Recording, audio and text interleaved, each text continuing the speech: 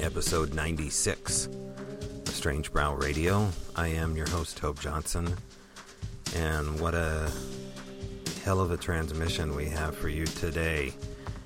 Two abductees who met on board an alien spacecraft. Didn't know one another, met on board the craft, and now they have a story, an encounter story, a real life event. And this is one heck of a transmission. So, more on that in a moment. But first, I want to talk to you about what just happened, the Sasquatch Rendezvous, and how you can catch what maybe you missed. So more on that in a second. We'll be right back.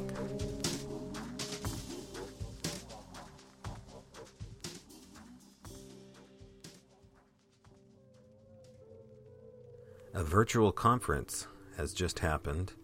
In fact, briefly, only moments ago, things ended for the second annual Sasquatch Rendezvous, which was available on Zoom mainly. But we had an amazing panel of speakers that you can still see if you missed it. And the exclusive that we got from Bob Gimlin, almost damn near 2 hours worth of Bob speaking off the cuff, off the leash, we might say. Thank God. And just a real thrill to sit back with Mr. Gimlin and hear his perspective on the supernatural element of Sasquatch. I mean, we're all used to hearing about Patty when it comes to Bob Gimlin's story. And so that's a real exclusive treat. And the unedited version of that is available at patreon.com/strangebrowradio. You can catch him within the full body of the conference, first day, beginning morning. And to see that, you will go to Strange Brow Radio on the Facebook page, or you can look me up, Tobe Johnson, on Facebook. And we streamed everything. It was a free conference. We took donations. We still take donations. If you go to SasquatchRendezvous.com and you have it in you to leave a donation, feel free to do that. But Bob Gimlin was there. Forestry, I call him a Yakima elder, Mel Scahan from the Mount Adams area and the Yakima tribe area, knows Bob Gimlin very well. They kind of, their families grew up together, it sounds like, and they both are speaking together about the same element, it's hard not to use the word supernatural nature of Sasquatch, and you just got to hear it from them. But it didn't stop there. We had amazing audio that we played from the Blue Mountains, home of Paul Freeman's footage, a really infamous Bigfoot researcher who's passed on, but the creatures that he looked after and looked out for still exist out in the Blue Mountains. And we played some first of beautiful Sasquatch sounds from the Umatilla Forest via Kevin Carney, who was also a speaker. Scott Taylor, BFRO researcher, a Boeing aerospace engineer, myself and Daryl Adams talking about the Al Moon Lab, the folks from Resonance Production who are making a Sasquatch documentary. It'll be premiering in 2021, showed a teaser clip, like a 2.5-3 minute, beautiful, absolutely stunning, cinematically stunning preview of what's coming people's way. And a lot of Sasquatch films or documentaries basically recycle the same costume, the same stories, the same angle over and over, but not with Brett Eichenberger and Jill Remensnyder. What an amazing process of filmmaking that those two have gone through, and the evolution as filmmakers and now looking into this full time. They were also there as well, and speaking about their film coming out. Gosh, I'm skipping some people here as well. There was a lot of people that ended up showing up. We had a couple scheduled people that were going to make it that couldn't due to illnesses, but you would have never known it. So I encourage you to look this up. Again, that is available at Strange Brow Radio's Facebook page, and it is a streaming webinar that we have posted there and linked via Zoom, also at Tobe Johnson. And you can also find more information out about this at SasquatchRendezvous.com. It's not the end of us doing live events together as a group. In fact, at the end of January, we're going to do a sound analysis PowerPoint, a didactic PowerPoint with me and Scott Taylor doing probably about an hour each on what we've learned about recordings and how to sift through audio and find stuff, really cool stuff, and do it quickly, which is key. If you want to keep doing it, you got to find a way to do it really quick. So again, Sasquatch Rendezvous, check it out, and if you can, make a contribution at SasquatchRendezvous.com. Okay, well, we have a fantastic conversation coming up. Imagine, if you will, a man in Australia who's going by the name Reef, and a Washingtonian here near me, someone who we're going to call Bill. Both abductees who meet on a craft, and one finds the other, and the story ensues from there. An amazing opportunity to witness something incredible happening here right before your ears. So sit back, enjoy this conversation. It's going to be a doozy. All right, on the line with me now from Australia is Reef, and nearby, I believe in the state of Washington, is Bill. Hello, guys. Hey, how are you? It's good. So you two have an interesting background, and we're going to get to how you met because it's an interesting story for sure. But Reef, since you're farthest away, and I think it's about noon o'clock where you are right now, why don't you start where you left off, or start from the beginning here with what you're telling me about your sleeping habits as a child, and we'll go from there. All right, so starting from when I was a child, for me, falling asleep, as I doze off, it felt like falling through the bed and then flying along. And I'd come up to a big white light, and then waking back up, it'd be falling from the sky, and I'd see my house, and I'd fall through the roof of my room and back into my bed, and that would wake me up.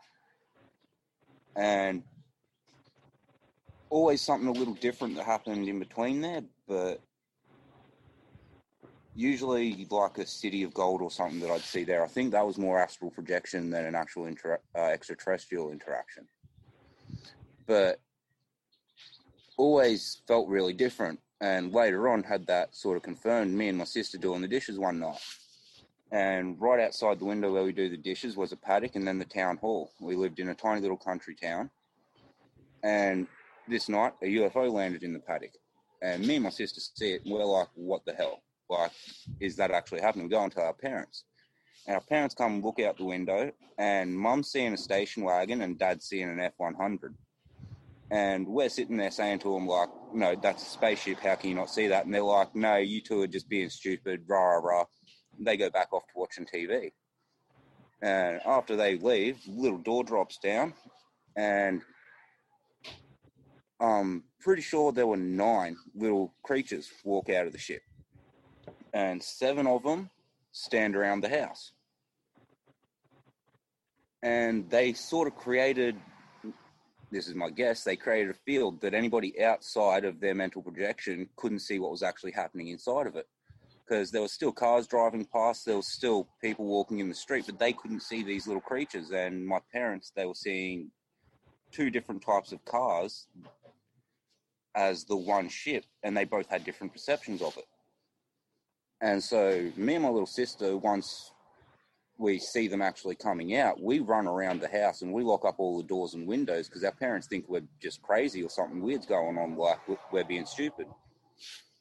And so we freaked out a little bit, understandably, kids and not knowing really what was going on. But it got really weird when the two of them actually walked up the back stairs and knocked on the door. And so me and my sister, when my dad got up to answer it, we went to the door and said, "No, Dad, don't answer it. It's aliens. They've just come walking. We just saw them walk up the stairs." And he's like, "Nah," backhands my sister, knocks me to the ground, goes, "Rah, rah, rah," opens the door. And there's two little beings standing there and looks straight at him. And he just kind of goes comatose, but still standing. And without speaking, they tell him it's time for you to go to bed. He kind of grunts, and turns around and walks off towards the bedroom. They poke their heads in, look at Mum and go, "Yeah, you too." And she goes, gets up and goes to bed. And so after they'd walked away, they tell me and my little sister that they're taking us to meet our real parents. And they lead us down back steps through the fence, which we didn't actually have to duck or climb through. I remember that really vividly, that we walked straight through the fence. And up onto the little ship, that when we entered it, because it was only about maybe 15 meters across, but when we entered it, we were instantly on a much larger ship that was in orbit of Earth. And we met a guy. Well, the guy was a draconian, is probably the easiest term for people to relate to, but just a reptilian-looking, really tall, sort of scaly but humanoid, but hard to describe exactly what they look like. It's not really scaly, more wrinkly, sort of like a vulture neck or something. But there was also a female who was blonde, blue eyes, really tall, and just the most perfect thing you've ever seen. And they told us that they were our parents and that they'd actually taken my mother's seed, her egg, and they'd spliced the female's genetics with my mother's seed and the male genetics with my father's seed. So it would be a cross between these two species that were at war, and that we would essentially be able to be mediators for them. And that was essentially what our purpose was. And then they sat us down and they showed us, for lack of a better word, videos and movies that the history of formation of the Earth and how the original life started on it and all that stuff. But go into that some other time if you really want to, because pretty sure I'm only supposed to be going 5 minutes here. But No. I yeah. mean, now 5 minutes can go any which way we want to, but I mean, that's very specific details that you have and confirmation. Apart from that, before my parents died, they both recollected the night, and my sister, if she would talk about it, she would confirm it as well, but I haven't been able to get her to talk about it since about 8 years ago. And the last time I got her to actually talk about it, she just looked at me and went, "Reef, we're not meant to talk about that, stop." And that was the last time I ever got her to say anything about it.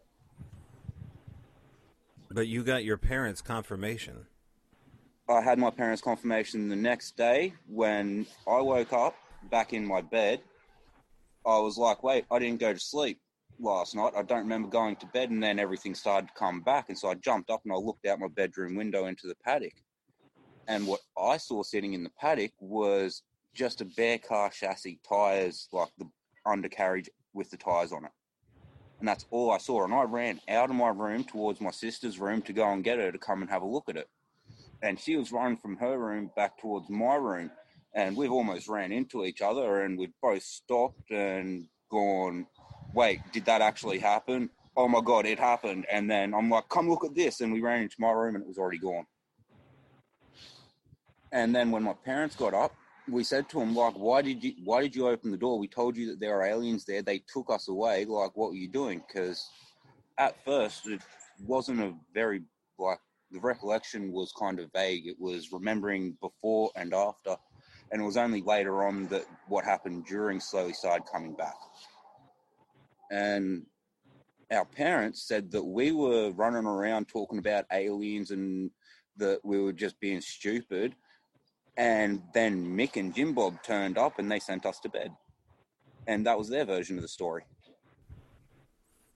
Okay, so these are the names that your parents gave them? No, Mick and Jim Bob were two blokes that actually were friends with my parents. Okay, gotcha. And so, in their minds, these two blokes had turned up at the door, and then they'd sent me and my sister to bed, and they'd all sat up and had a drink together. That was what Okay. happened in my parents' minds, that they'd sent us to bed. But me and my sister walked out the door with them after the aliens had sent them to bed.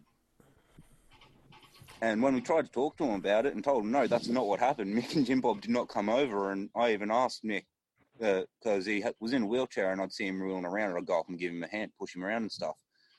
Next time I saw him, I asked him, hey, did you turn up at our place the other night? And he's like, no, I haven't been to your place in 6 months, he said. And I was like, yeah, that's what I thought. And tried to get him to tell Dad, and Dad just didn't want to hear it. He was like, oh, bullshit, don't want to hear it. Just couldn't get his head around it, couldn't accept it, what me and my sister were telling him. And from then on, it was a pretty regular occurrence for about the next 6 to 8 years, where at least once a month I would I'd have a feeling, and I'd open my bedroom window when I was going to sleep, and I'd wake up on a ship, and a couple of times I spent like 2 or 3 weeks on these ships, talking with them, learning from them, doing all this stuff. But when I'd wake up back in my bed coming back, it was only the next day. Okay. And So, let's go back here to the tall white and the draconian or the reptilian. So are you speaking to them through telepathic means? How does that work? I can communicate with them telepathically when they get close enough and they want to communicate with me. I can reach out, but I have to wait for them to allow me to be able to interact with them when it's not physical. But only 2 or 3 weeks ago, I was laying in bed and I'd moved the blinds out of the way because normally they're completely covering the window. I'd moved the blinds open to let more light in during the day, and as I was laying down to go to sleep, because the window's right at my back, just felt them there, and I rolled over and was looking straight in the window at me. A big white face, like probably 3 or 4 foot off the ground at the first bite. And as I looked at him, it was like, what? What are you doing? And pulled his head away, and then he poked it back up, probably about 7 or 8 feet high. And just this big white glowing face, and I couldn't really see any features in it. And I found that a little weird, because normally if they're going to show themselves, they just show themselves straight up. But yeah, any other time in the past when it's been a physical interaction, they've come up and they've let me know that they're going to be there and that they need me to come with them, and they just give me a heads up. And then from that point, I'm in constant interaction with them until I get returned in the telepathic sense. Okay, and you're still having experiences. How often? They've slowed right down. It's probably maybe once, twice a year now. But I think that's more because with just it's really hard to avoid all of the toxins and chemicals and everything they're putting in the food and the water and all that. And it blocks off senses. And also I started drinking pretty heavily because it blocks out things that, like hypersensitivity. I've got hypersensitive vision, I've got hypersensitive smell, hypersensitive hearing, hypersensitive taste buds. Everything is just over the top for me. Like, I can feel other people's emotions so strongly, I can just about tell you what they're thinking if they're close enough to me. Wow. So I've been blocking that out a lot, and I think they've kind of been, if they have been still interacting, it's been when I've been blackout drunk, so I just don't remember it.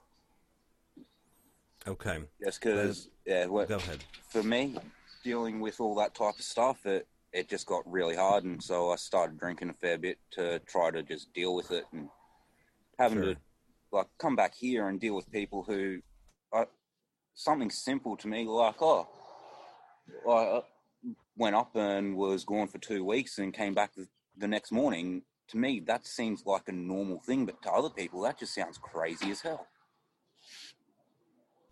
So, yeah, it's kind of a thing that's hard to deal with when you've got to interact with people and you just got so much you want to tell them and explain to them and share stories and stuff, and they all just go, fuck, you're crazy. I don't want to hear that.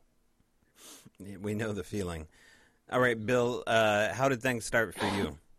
Well, when I first moved out to the Pacific Northwest from East Coast, I got a job working security, going around basically checking the restrooms, making sure there weren't any heroin addicts or meth users in the bathrooms and locking them up after dark, things like that.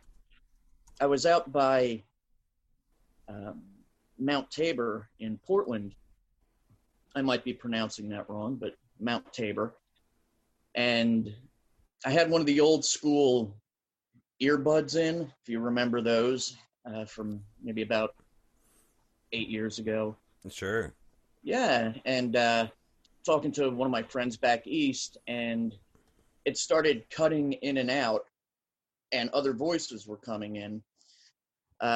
Weren't normal voices, it wasn't speaking English and we've talked a little about my history off air. So I've been pretty much around the world. I know certain dialects.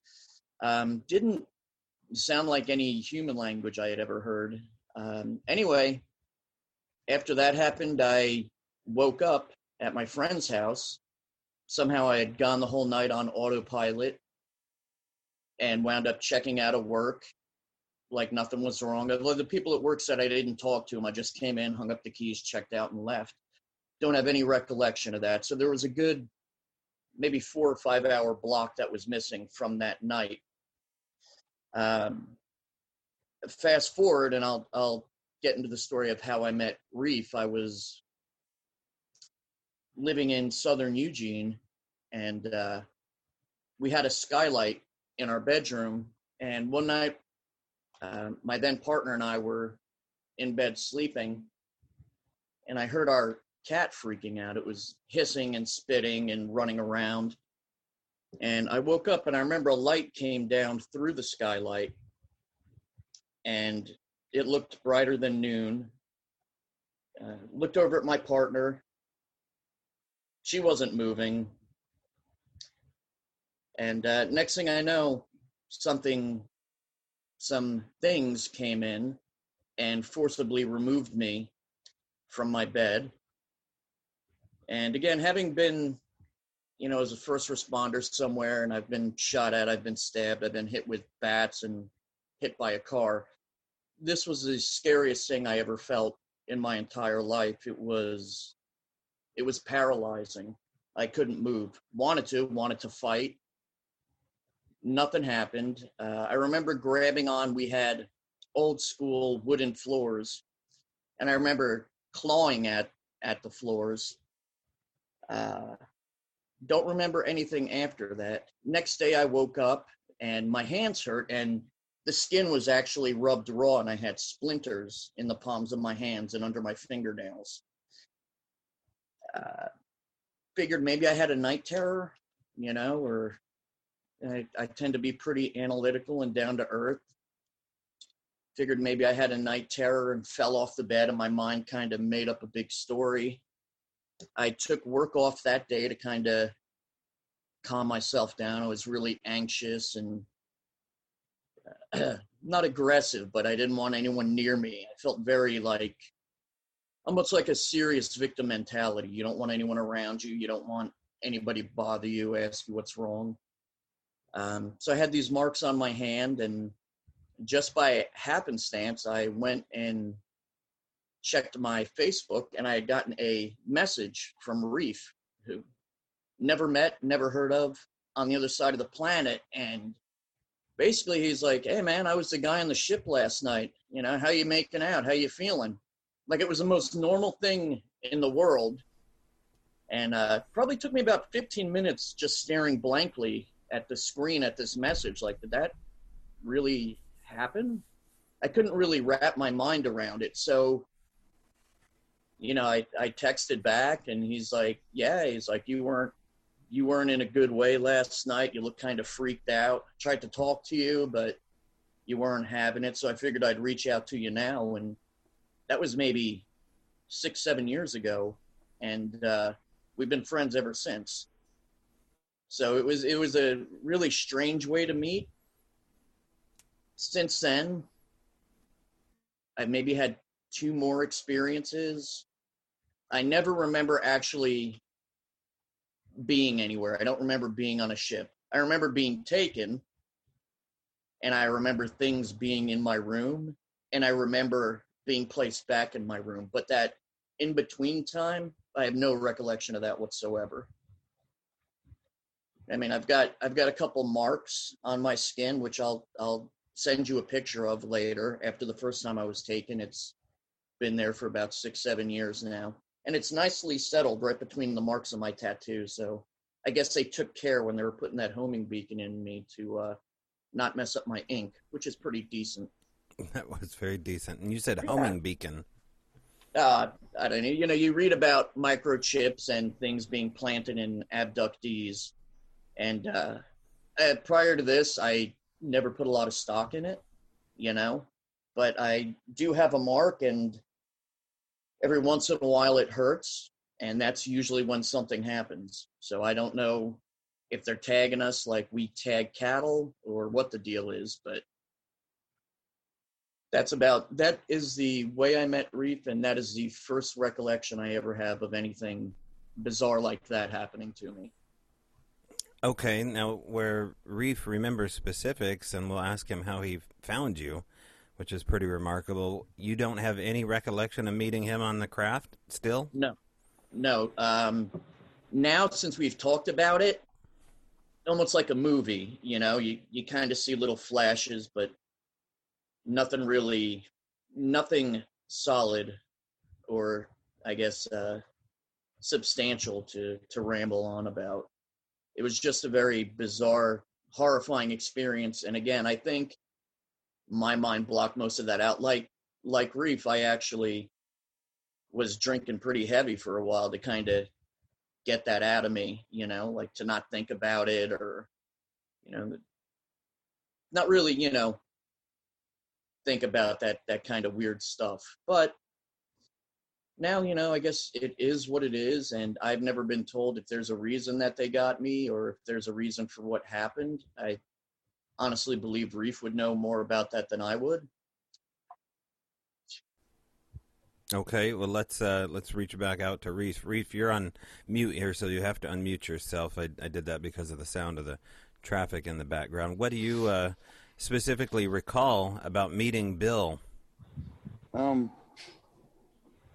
They said that they were going to get a dude that was AB negative, and he'd been in the military, so he could put up a fight. They needed me there to keep him calm.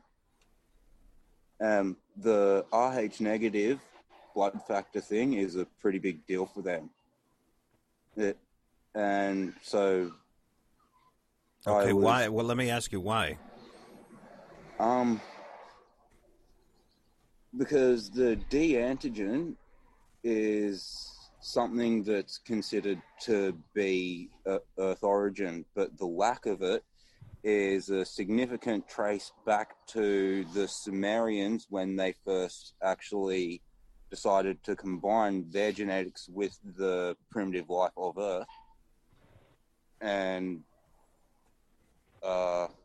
the negative antigen was due to the hybridization, and it's a genetic marker for hybrids.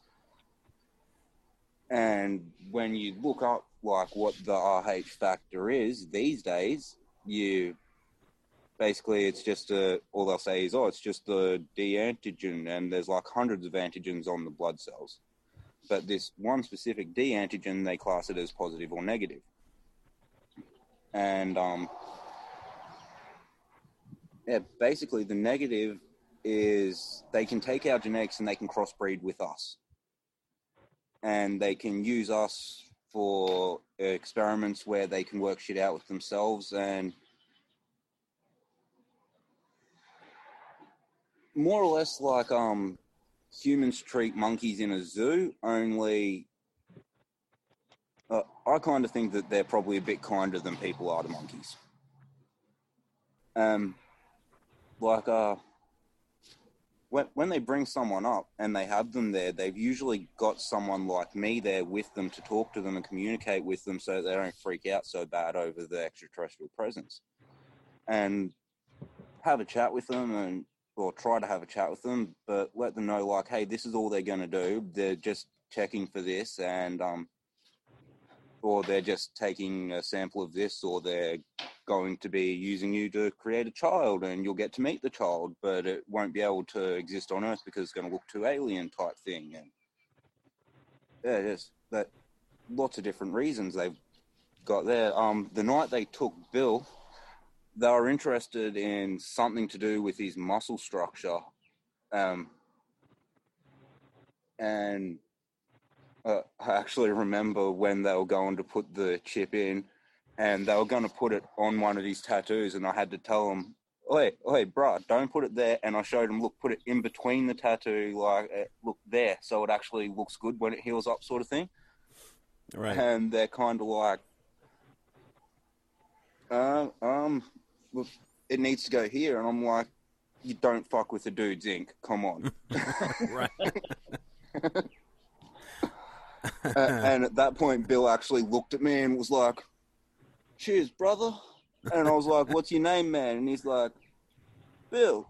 I'm like, no, what's your name, bro? Like, your whole name. And he's like, "Oh." He told you it. William. Because he was a little dazed out of it at the time. Yeah. And I'm like, your last name? You got Facebook? He's like, "Oh, yeah, William. You can find me." I'm like, "Alrighty then, dude. Cool. I'll look you up tomorrow and see how you're doing." And he's like, "Yeah, cool, man, cool." And then that was about the only time I got anything out of him. After that, they were like, "All right, we're doing our thing," and got me to go talk to someone else. Okay, so there was more. Yeah, generally 10 to 12 at a time that they take, and usually they have at least 2 or 3 of us there as well. Okay, so how many other people have you contacted besides Bill? That I've actually spoken to, 4. So you have confirmation all over the place. Yeah, I'd have to go way back through all my messages on Facebook to find the people, because it was Right. like, Bill's the only one I've stayed friends with. The others I kind of just checked up on them and answered some of the questions that they had, and played my role as a envoy, or just bridge essentially between us and them. And Now, do they have recollection of meeting you? there's one guy that I spoke to that remembered meeting me, and he was like, yeah, no, there were heaps of other people there, blah, blah, blah, and I recognize you. And he wasn't real interested in what I was doing there. He was more interested in this one specific alien he wanted to know about. And that guy, there's, they're not your stereotypical little greys. Their legs fold sort of like a dog leg, except they've got a foot pad that their knee can sit on.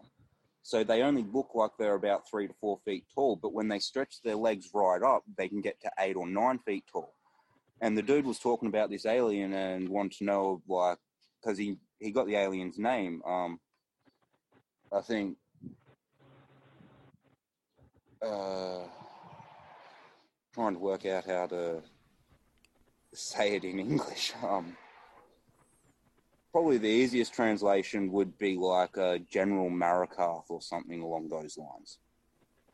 But he had the name and the spelling, and I explained to him that they're not tiny little people. They're actually really tall, and they just make themselves look short.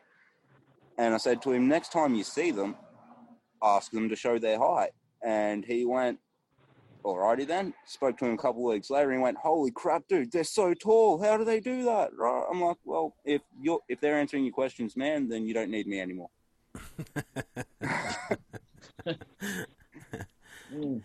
So you're okay. Well, specifics here about the grays.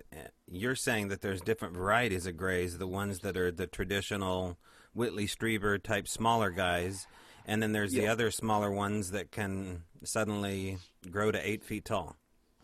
Yeah, not necessarily grow. It's just the way that their legs fold. They can stand up or they can squat down, but they can still walk when they're squatting because their top knee, the foot is long enough with the little ball pad that the knee sits straight on the foot.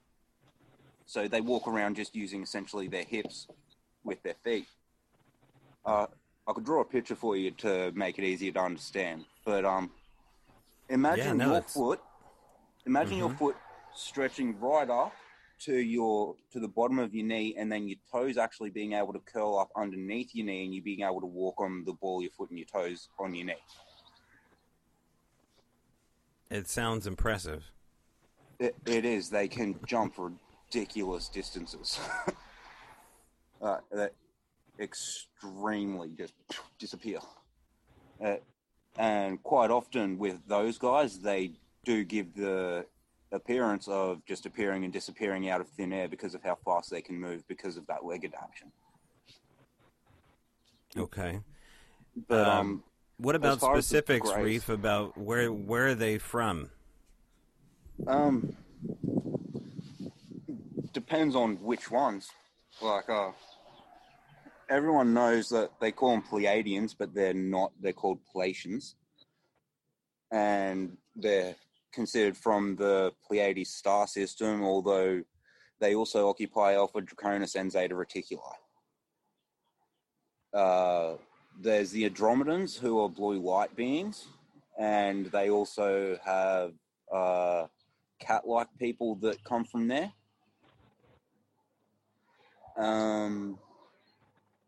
In the Zeta Reticuli system itself, there's 7 different species, ranging from plain white through to jet black, all the sort of humanoid, big bulby head, almond eye type look, but different heights, different colors, different limb adaptations and stuff for what they've needed for their evolution, I suppose. Or maybe it's genetic manipulation that they've changed themselves.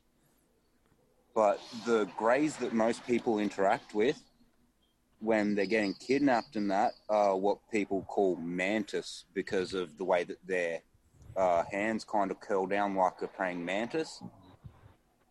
And those things are something that the Draconian or Alpha Draconis or Dracus Pleiadians is the correct term. But those guys, they've genetically manipulated these things so that they can just remote control them 3 or 4 at a time using their minds.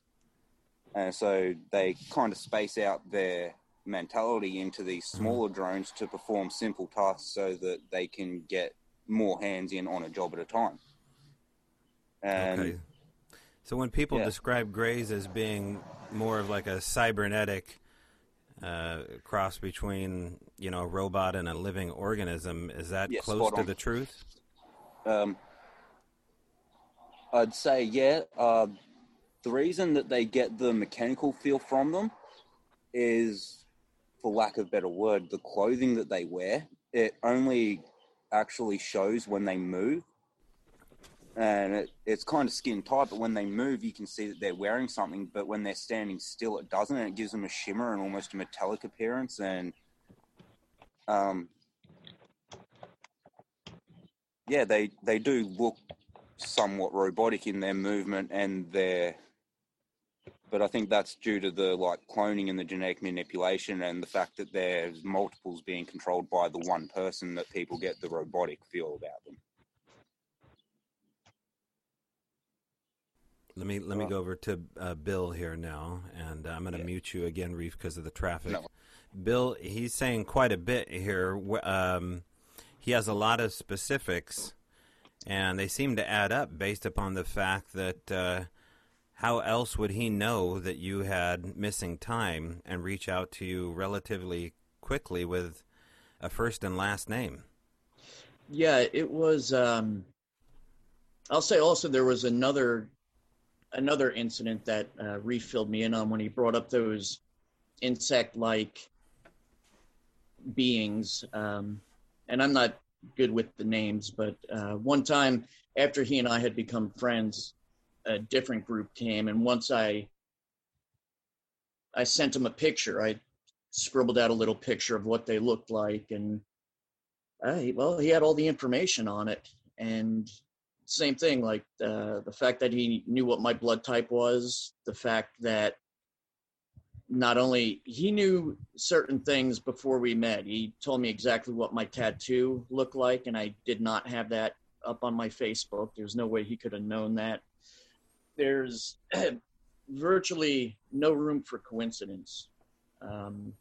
I don't have the vast amount of knowledge that he does when it comes to them. I can only speak to my very few experiences and the bond he and I have formed because of it.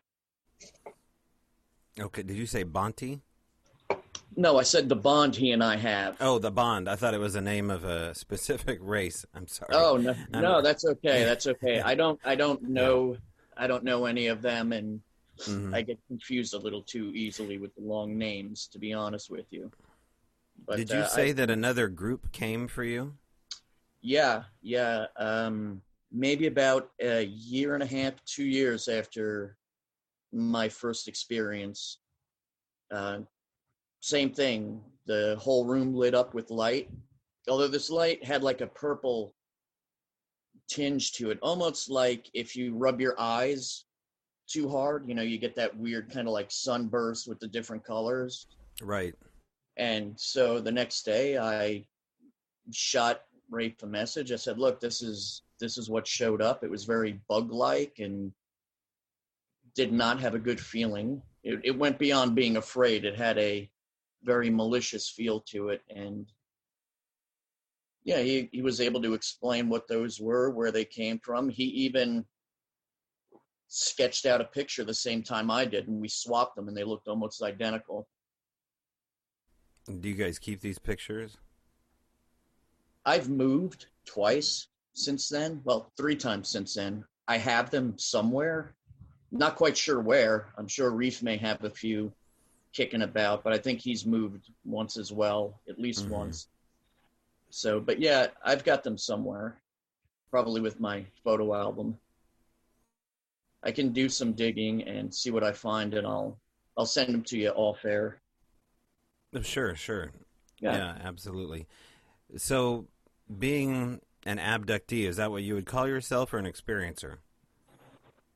I would say abductee. Experience implies some sort of consent or some sort of willingness to go, and at the time, I definitely didn't have that. I was mortally afraid, and after the first group, that was one thing. The second one was a whole different experience. Nothing good was about that, and I would definitely say abductee as opposed to experiencer. There was no communion type of happy ending where we all danced in a field. It was just kind of a wretched. The second one was a wretched experience. As far as the theory that we're monkeys in their laboratory, is that how you feel as well? Yeah, absolutely. I would go maybe even a little lower on the mammal totem pole. We're probably like lab rats. And in fact, is a weird side note. My partner, when I had the first abduction, we're no longer together, but she developed a brain tumor within a couple months of my abduction, and still alive as far as I know. But it's just a hell of a weird coincidence that someone so healthy, she was in the physical fitness and healthcare field, so very good head on her shoulders, no vices, just suddenly developed a brain tumor out of nowhere. Have you had any health concerns that seem related? No. I get every once in a while kind of flashbacks, PTSD. but nothing physical. Aside from the mark that I have, nothing physical. And when you have one of these flashbacks, do you reach out to Reef over where you're at emotionally, trying to deal with this, or how do you cope? You know, it depends. And I hate to be, so blunt, but medication helps. I'm on PTSD meds and use those very sparingly for when it becomes really intense. But yeah, normally Reef is able to either field a call or a text message from me. We chat about it, and it helps a great deal. And it helps to know, that I'm not the only person that this happened to. But you've only had that one experience with him. As far as I know, yeah, there was, like I said, the second time was with a different thing, and then the third time that I know of was with the original group, and I believe Reef was there for that.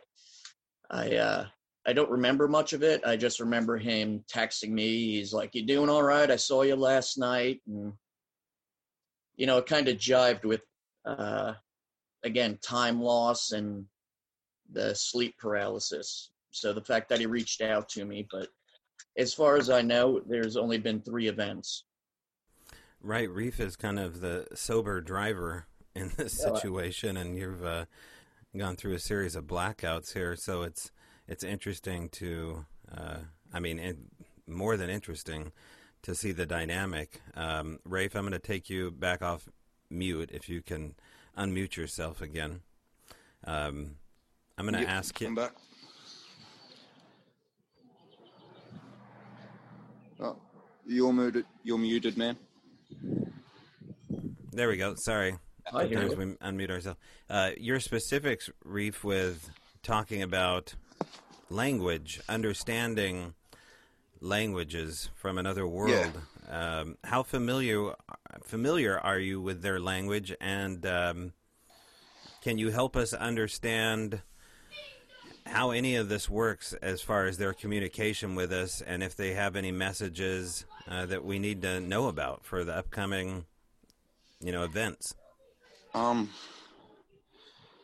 They consider English the only language of humanity worth them knowing, understanding fully, and actually embracing, because their languages are extremely advanced. And English is the most descriptive language. It has the most words for describing the most things on the planet. And they consider it to be the best language, but there's also ones that have Russian, there's also ones that speak Asian, but they're only small specific groups, whereas an overall larger group, like, they all learn English, or at least to understand it. And for me, with the times that I've been away, I have learned substantial amounts of quite a few of their different dialects and languages. And I can actually do vocalizations that just you wouldn't think were human. Okay. And so do you communicate with them in their language, or is this mostly telepathy? No, if I'm talking to them, quite often if I go out into the middle of a forest or a lot of bushland or national park type area, when I'll go walking out and I'm setting up my tent, just on dusk, I'll walk around and I'll scream out for them, for anything that's around, for anyone that can hear me. And I'll tell them, and essentially it's, I'm here, I'm doing my thing, you keep away from me, I'll keep away from you. That's almost pure Draconian. And a lower dialect, which sounds a lot like that video that I saw of you, I saw on your page that got us talking, is more of a ancient Akkadian dialect, which it sounds like, which also would relate highly to Atlantean language, and the guys who actually speak that, they have traces of African, Asian, and Latin through the way that they speak, and I heard a full sentence structure of that Druckusplasion in the video that you shared, and I was like, hey, whoa, that's not human talking there. I know that language and I know what they're saying. And hold on, just lighting a cigarette. Oh yeah, go ahead, light it up. No, so yeah, I've listened to it a few times, and I've listened to the Lion Tamer video, and what I believe is that you've got possibly something with that Russian video that's been put in the background to throw, but there's definitely someone else in the room talking at almost the exact same time as that video, which is why, and they're speaking at a slightly lower tone, which is why when you're registering it, it looks like it's going to register up. But at the same note, if you look at the smaller details on the lower registers, they'll be very different.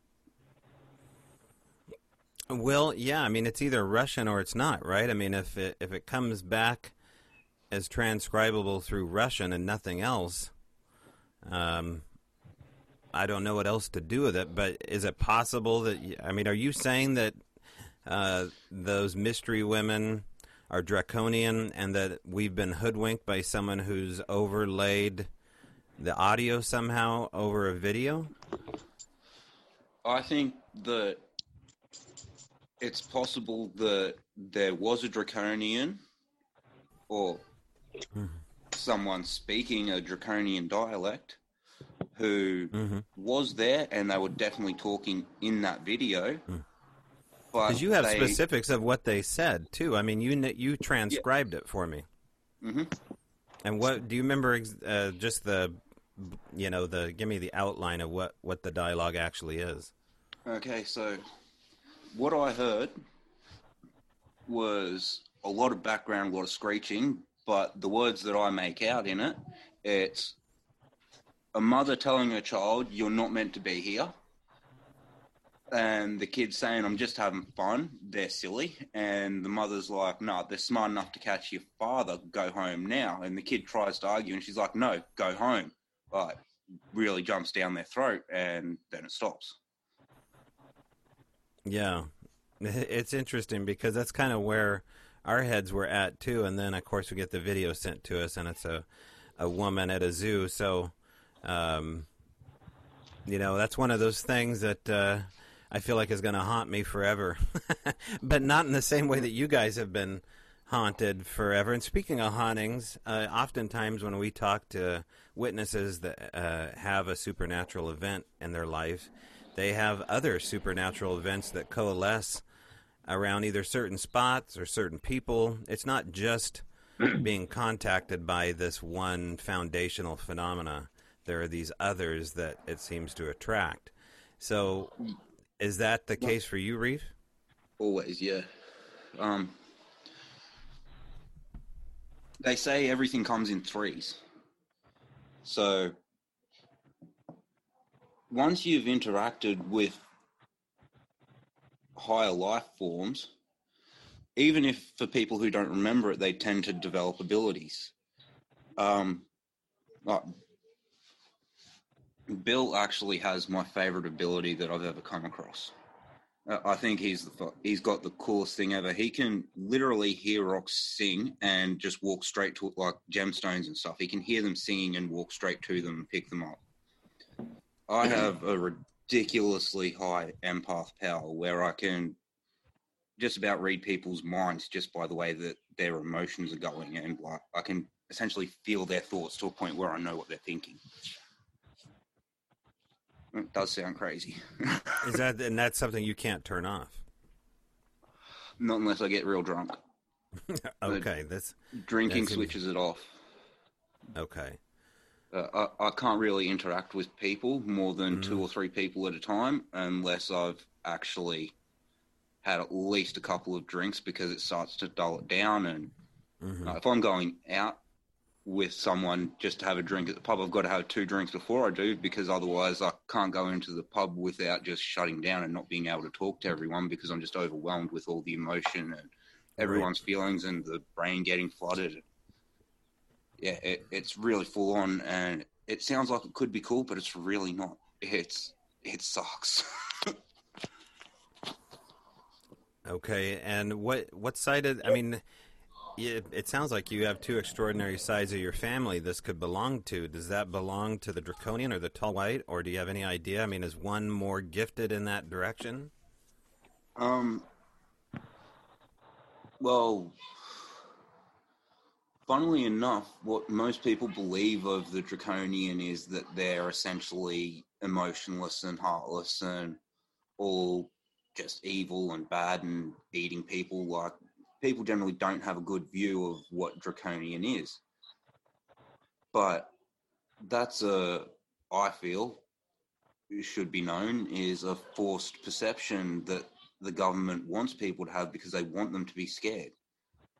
But if you look all the way back to the Native Americans, the Hopi Indians, and their tales of the Snake Brothers who came from underground and sheltered them and kept them alive when there was a meteor shower that came down that would have wiped them out, that tells you straight away that the reptilians are not actually the bad guys, and they're actually the ones who have the high powers of empathy.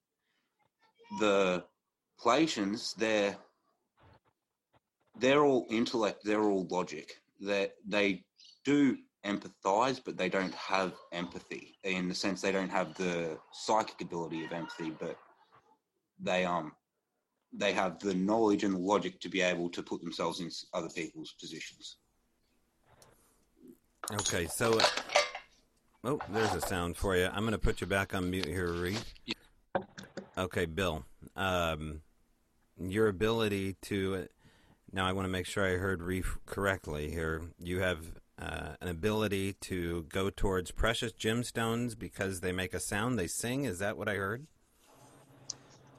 Yeah, it's some people would say it's luck, but I actually have a feel for what a good area is. If we go out on a rock hunt, myself and my friends, I usually zone in on what's good, and it's as if I feel it calling to me. I call it singing. You get a good feeling towards something, and you dig it up, and sure enough, you've got yourself a nice opal or really nice chunk of carnelian.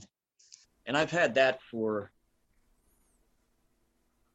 oddly, probably since the first time I was taken, that it got really developed like that.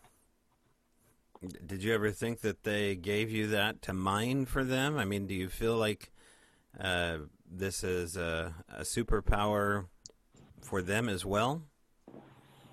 Not unless they somehow grant me a lot of money to open my own mining company. No, but I do know that Right. people like Van Donegan and a lot of other writers believe that that's what started the need to interbreed us with an extraterrestrial race when we were monkeys, is that they wanted us to mine gold and precious gems for them. I don't know. I don't have the answer for that. I mean, I feel as though if that was something that they wanted me to do, I tell you what, the next time I go gold panning, I'll let you know. Maybe I'll get a good score out there. What about these other activities that seem to happen around the initial experience, ghost activity, cryptid experiences? Have you had anything like that? Do you seem like you're an antenna or a beacon for weirdness? Well, that's my whole life. I feel like I've been kind of a beacon for weirdness. I've seen a couple ghosts at a young age, and I've had the interest since I could pick up a book and read. And we talked about that a little earlier. I've got a very extensive library. In fact, my partner and I went down to Mount Shasta a couple weekends ago. Unfortunately, it was closed because of the fires down there. but that's another hotbed for UFOs and, reptilians. And I know a lot of the Shasta natives have stories about underground passageways through and into Mount Shasta. I wanted to go out for the full weekend hike, but wasn't meant to be this time. As far as ghosts, again, that's something that I feel I've been in tune with since I was young. I don't think it's really amplified or declined since my experience. Excuse me. Quite all right. Thank you.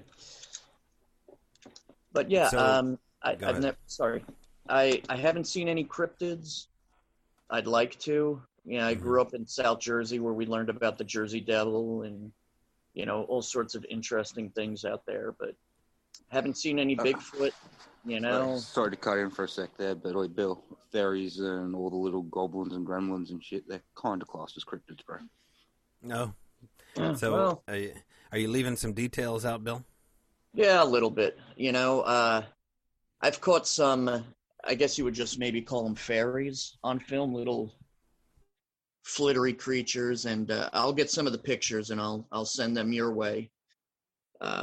But that's been going on for maybe the past 5 years now, just you get kind of a feeling. Sometimes it feels like you walk through a big cobweb and you take a picture and all of a sudden there's a little orb or what looks like a little person in the background hiding in the underbrush. But, that could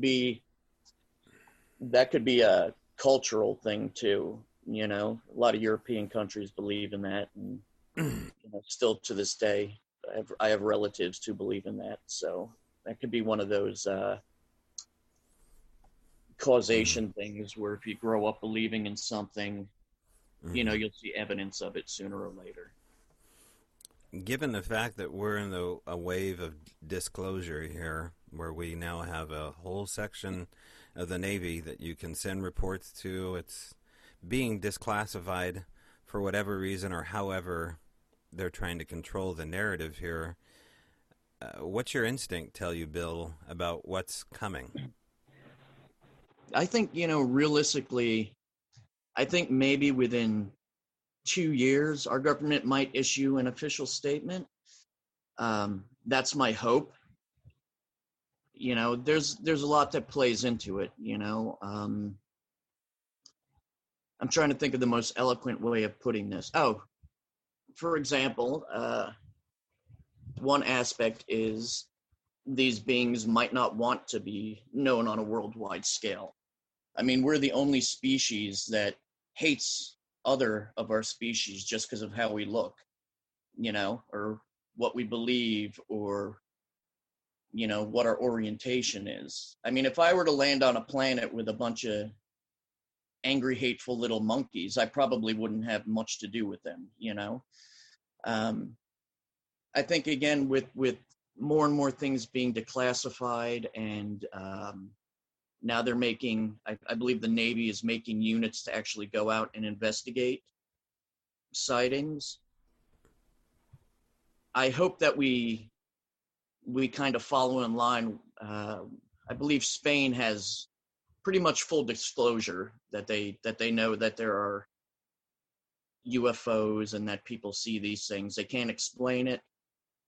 But then again, ignorance is bliss, and people like to kind of be stuck in their own little narrative. And I'm hopeful that maybe an official, this is what's going on, this is what we know. But that might not be the case, because if you think about it, that would put people's lives upside down, I mean, if you had, religious zealots, then they have to question their faith, and then the people in power might lose control because the narrative that they've spun is wrong all along. It could cause a certain amount of chaos, but I'm hopeful. I'm hopeful people will eventually become, wise enough to maybe have an open mind about it. It seems to be more and more kind of widespread throughout the media. It used to be that if you saw someone talking about an alien abduction on like the Maury Povich show. They were ridiculed. And, now there's shows like yours where people can come out and talk and say, look, this is what happened to me. I don't have the answers, but this is what happened. I think more and more people are getting an open mind, and there's less of a stigma. It's still there, but it's lessening, I would say, by generation. I think the generation behind me is a little more aware, a little more open-minded. They seem to question a bit more, which is great. So maybe in another 2 or 3 generations, there might be a legitimate first contact on a public scale. And you just said ignorance is bliss for a whole host of people that don't want to look down this rabbit hole. Mm-hmm. Do you ever find yourself wishing that you were still ignorant? No, not at all. It's funny. I think it was maybe 10 years ago, that not this Pope that's in office now, but the one before, one of his bishops had released a statement from the Vatican saying it was okay for Catholics to believe in extraterrestrial life, or the possibility of. And you can Google that. It's a real interesting article. Kind of interesting that, a head of a major religion would release something like that. It kind of sets the groundwork for maybe a little more information being leaked out every couple of years until it's all but common knowledge. Right, and they did that before the To the Stars Academy worked with the New York Times, so I agree with you.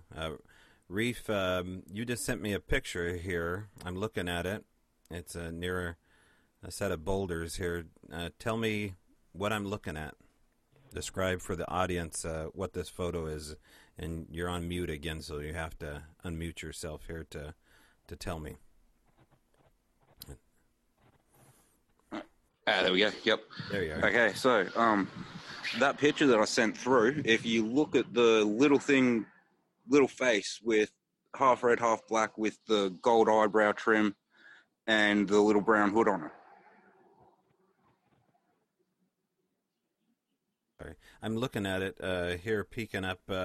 Something's jotted up from behind a mossy boulder that looks like it has kind of a red hue. Yeah, I'm not sure how good the quality of that will have come through for you, but... I don't know if you can see that at all. Now, I'm going to see if I can show Bill. Or maybe I can... Yeah, Bill's the one who took the picture, and I found Bill. the little thing hiding in it for him. Okay, gotcha. Let me see here. Yep.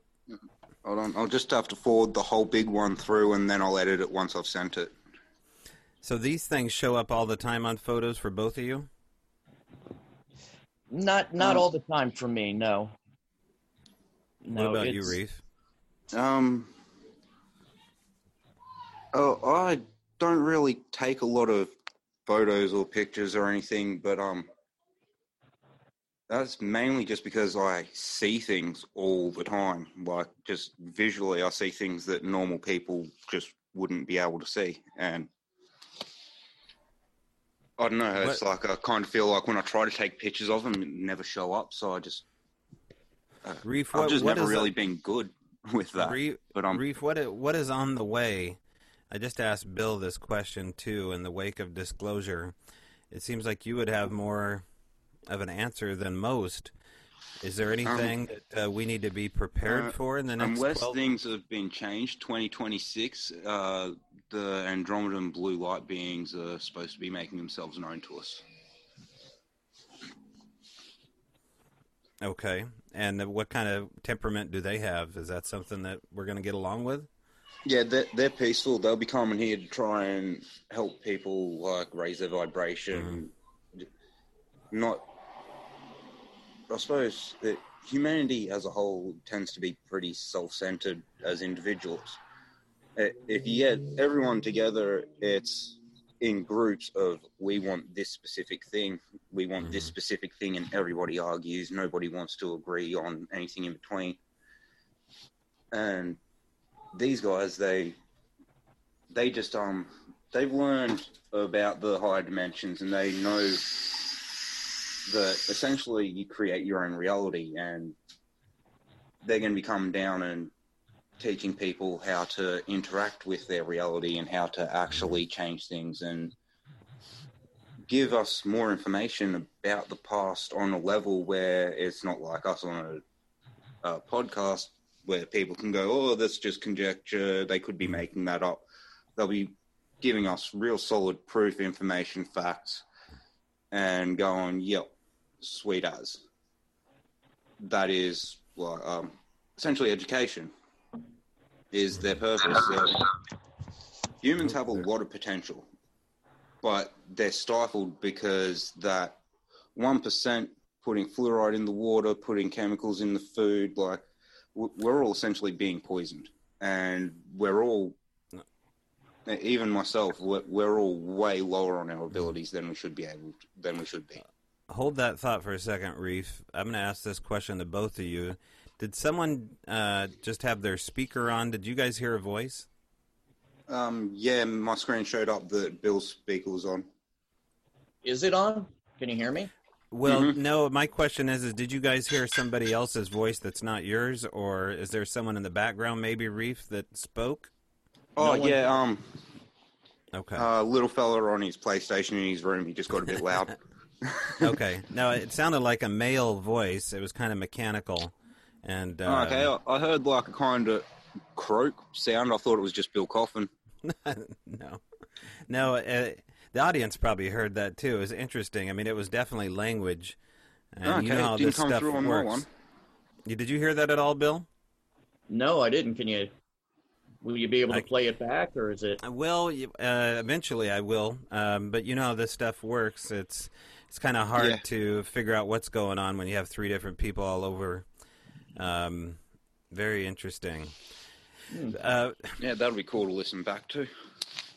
What do you guys have planned? I mean, let's say COVID wasn't in the mix. Did you guys ever have plans at all to meet? Yeah, Oh, definitely.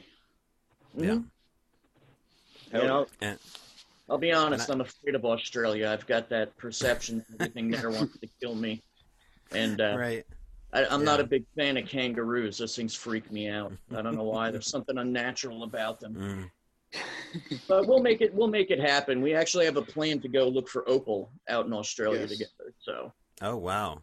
Yeah. Now, out in underneath Mount Adams is ECETI Ranch, and they have the Australian version out. I don't know what part of Australia, maybe near Melbourne, but I got connected with the ECETI Ranch as far as their Australian version of themselves, and there is quite a bit of activity all over Australia. It seems like abductions run amok out in Australia to the degree. Now, is it the fact that you guys have more experiences, or is it the fact that you guys are more willing to talk about it? Go ahead, Reed. That in Australia, the ancient peoples, they had a lot more interaction, and their culture is still a lot stronger, close to their original culture. Like, we've got Aboriginals who live way out in the middle of Australia in the deserts and all over places in what they call communes, but they still, a lot of them, they still live very much like their ancestors did, and they still interact with the Sky people. And if you go out and talk to them, that like Native Americans, when you go out and talk to them on the ranches and whatnot, and they talk about the Sky people and all that type of stuff. But Australia,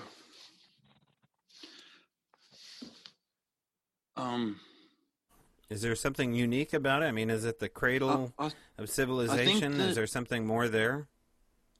Well, cradle of civilization was Sumer. It's in Africa, but that's only the main one. Australia, I feel like maybe actually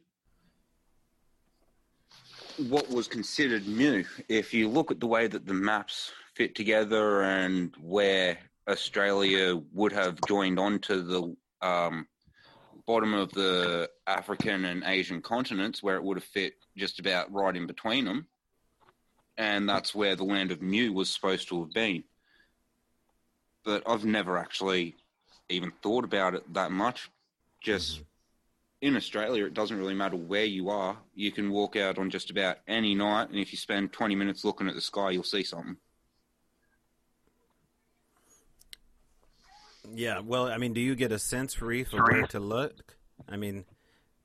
Oh, yeah. Yeah. Me and my partner actually, at least a few times a week, go outside and just stand there, and we'll be looking and just be like, oh, over here. And it'll just come up and just start moving around. And yeah. Now, Reef, are you chipped as well? Yeah, mine's in my foot. Okay, and do you know right where it is? You can feel it? Yeah, I know exactly where it is. I've been able to feel it since as long as I can remember. Every now and then it plays up a little bit. Right. What do you mean by plays up? Because it's buried dead center of my foot, essentially. Every now and then, like when I was not for a few years actually, but when I was growing, I'd often feel like there was a piece of glass or something, like there was something actually stuck right up in the middle of my foot. But it was in a spot where I'd never actually stood on anything. Mm-hmm. I'd cut my feet up all around the ball and heel and along the side, but right up in the center, I'd never actually stood on anything there. And when I was growing, I think it was just the muscle trying to get around the chip that I was aware of it. And now it just kind of feels like there's a lump there. It doesn't get painful so much, except for when it's really cold, and then it feels a bit like a bit of glass again. Now, Bill, I'm looking at your tattoo work, and they definitely went dead center into the skin, away from the ink. The red spot. Is that what we're looking at? Yes. Yeah. That is. That's my little mark or chip or whatever you want to call it. It's not little. No, not at all, and it's. Now, why would that be, Reef? If they're so good at putting these in without people noticing, why is his so noticeable? He wanted it to be. What do you mean by that? Well, he was like, how am I going to, like, this is crazy sort of thing. Like, how am I going to prove this to people? And so it was like, well, just make it obvious. They did. They definitely made it obvious. Yeah. It stands out well, and it's essentially so that when Bill says, hey, this happened to me, and people go, yeah, where's your proof? He can go, look. Mm-hmm. Now, do you feel anything there, Bill? You know, I don't feel anything in the skin or the muscles per se. I mean, so no, nothing bulging or jetting out or anything like that. Have either one of you had these x-rayed? I haven't had mine x-rayed, but my little sister did have her foot x-rayed, and there was they couldn't say whether it was bone or metal or what was actually stuck in her foot, but there was just a little piece that was floating around that shouldn't have been there. And Bill, you have not?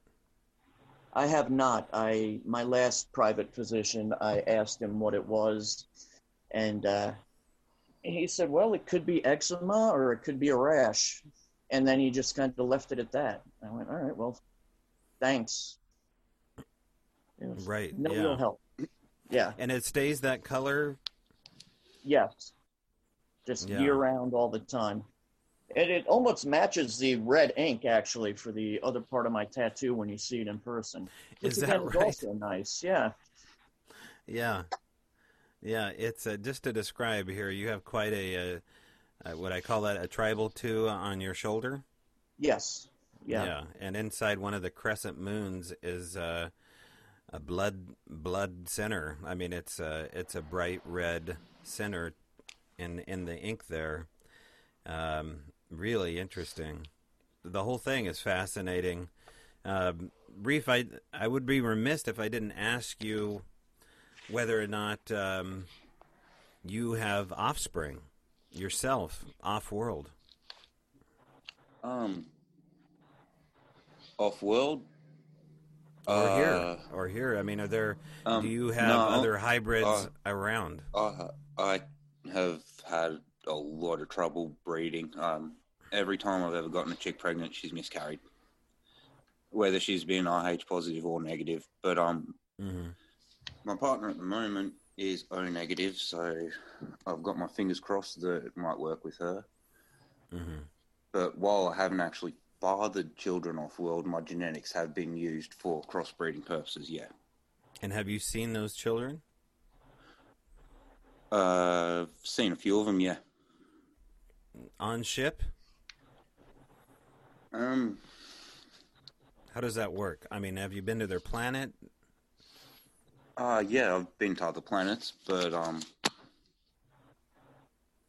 reckon save that for another time.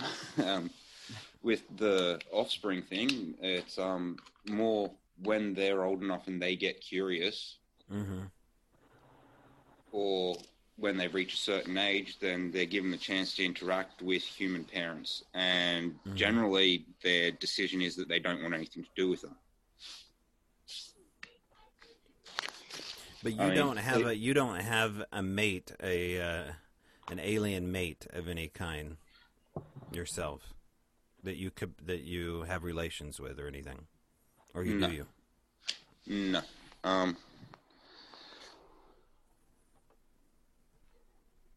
Yeah, I'll just stick with no on that one. Okay, gotcha. And how about Bill? Have you do you have any experiences at all with a copulation with an alien race? Unfortunately, no. I have, or maybe fortunately. I was going to try to make a joke there, but right. Yeah, no. Go with Jay and Silent Bob. Can you imagine being the first man to meet an alien species and fuck it? Not that I'm aware of. So, we'll wait for that adventure if it happens. Okay. I mean, are you open to such high strangeness? Yeah. The world can be a strange place, if you have the right plans and the right mindset, and I'm open to it. Okay, well, you heard it here first. It is a very strange place, and I appreciate both of you coming on. This was an impromptu interview that we put together in the last 24 hours, and we had to cross the time zone 17 hours and made it happen. I would love to have you guys back on, so maybe we can just call this Chapter 1 between Reef and Bill. That sounds great. Okay, perfect. All right, guys. Well, I appreciate you coming on the show, and have a good afternoon and evening, and we'll talk soon. All right, thanks for having us, man. Okay, well, that was part 1 of part 2. You can be assured of that. Listen, I believed every word that came out of both of their mouths. There was a whole lot of consistency, and they were basically filling each other's sentences in. It was an incredible interview from front to back. The tattoo, the first and last name, which unfortunately I had to censor out, but the private conversations I had with them that you don't know about beforehand. Not always do I get the chance to do a pre-interview, or do I necessarily want to do a pre-interview. But Bill in particular, who has a professional background, wanted to make sure I knew the caliber of his resume. So, everything short of actual identification on that one. I was just really impressed with it. I think you all probably are as well. As far as part 2 and when you can expect that, well, I think relatively soon. I think we need to get to the heart of the matter of where the heck Reef has been and what he's seen. Incredible details about RH negative blood, about the fact that he's a handler. Man, maybe we could interview both these guys separately as well. Now, Reef was near, I assume, a parking lot. His camera turned on briefly as I was doing the preamble to the interview there, so I got a little look at the background of where he was, but I can tell you that sometimes you got to go to strange places to talk about strange stuff because you can't talk about it at home. Some of these pre-interviews I do, the men or women are out walking their dog or, hanging out in a parking lot. And you see that all the time now, though, with something like COVID. People go crazy sitting in the same, 1,200, 1,500 square foot house waiting for their job to come back or for the symptoms to pass. We call it COVID curbing, where you're just basically hanging out on the street corner in your sedan, looking in the mirror, wondering what's going to happen next. So that's, produced because of a sort of trauma that's happening to a person, or at least a semi-stressful situation. And what you heard was the telling of a trauma-based experience that you can't go to your average shrink and discuss. Where are you going to go besides here? If you can't go to your family, you've got podcasts, you've got people on Threads and Facebook and blogs and such, but that's pretty much it. Conferences, you can't really do those unless you go to a virtual one. We'll try to vamp those up again as well. So look forward to more on that. And on the tail end here about virtual conferences, I did mention Sasquatch Rendezvous. You can check that out. A lot of good information on there beyond the world of Sasquatch. Remember, Sasquatch is only the foundation on which this show was built on, but the things connected to it, the remote viewing, the UFOs, the ghosts, the other cryptids out there, time distortion, new ways, new realities, these things are all present in this fantastic 12-hour webinar broken up over 2 days, Sasquatch Rendezvous. Check it out, again, on Facebook under my name, Tobe Johnson, and the Strange Brow Radio Facebook page. And then some goodies also at patreon.com/strangebrow. Now, I am working on something privately as well. I'm going to be leaving town for about 5 days to the Superstition Mountains in Arizona. And there I will be working with someone that we'll just call a mystic. And her name is Ira Wolfnosen. The website is going to be released here on or near Halloween, heartunafraid.com. I've been insinuating about that on and off, but we are going to work as a team to look deeper into all these rabbit holes, one-on-one. Strange Brow Radio is not going anywhere. It will change as far as delivery dates. I've spoken about that again, but just to reiterate, after October 31st, if you're not a Patreon member, you won't get a weekly show. The patrons will get a weekly show. The regular listener will still get a show monthly, and we'll do 4 seasons a year, and each season will have 4 episodes within those seasons there. So look forward to those 16 episodes yearly, and they probably will be larger formatted episodes. Also, the YouTube channel, check that out. There'll be stuff coming up on that and a whole lot of other stuff. So stay in tune for heartunafraid.com and what's coming up also with the documentary. There should be a crowdfunding very soon for the Al Moon Lab intro. It's not the Al Moon Lab documentary at all. We're just a part of it. And the footage I saw is just amazing cinematography. Just some of the best cinematography I've seen on the subject matter. Short of actually having a Sasquatch run up on film, this is some beautiful, beautiful cinematography. So Mike Ferry, I believe, is in charge of the photo direction, as well as Brett Eichenberger of Resonance Production. If I didn't mention Mike Ferry in the beginning of the interview, just an amazing eye watching the guy work behind the camera. And super authentic people. And again, you can catch them at the Sasquatch Rendezvous Day 2. All right, that's it for me. I will see you next week, or I will see you in the trees.